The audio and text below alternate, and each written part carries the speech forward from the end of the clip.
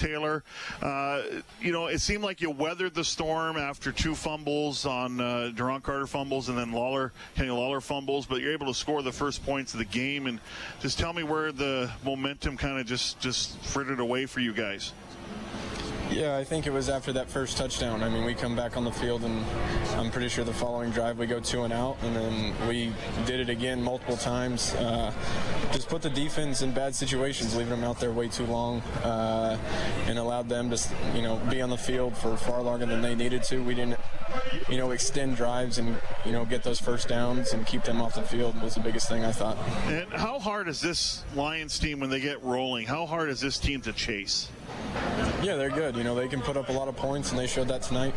But at the same time, we got to put up more than 14 points on offense. That's not good enough by any means.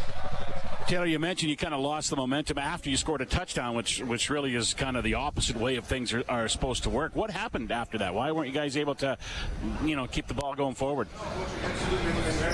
Yeah, just didn't convert on second downs when we needed to. Threw a corner ball to Kai trying to take a shot there, the following possession, and probably should have just, taken one of the underneath routes and extended the drive and gotten a first down and kept moving. And I guess we just had Manny Arsenault on, and he was saying just back to the drawing board now. You just got to get ready for next week and just try to, learn from this one, whatever you can get out of it, and move ahead to Saskatchewan.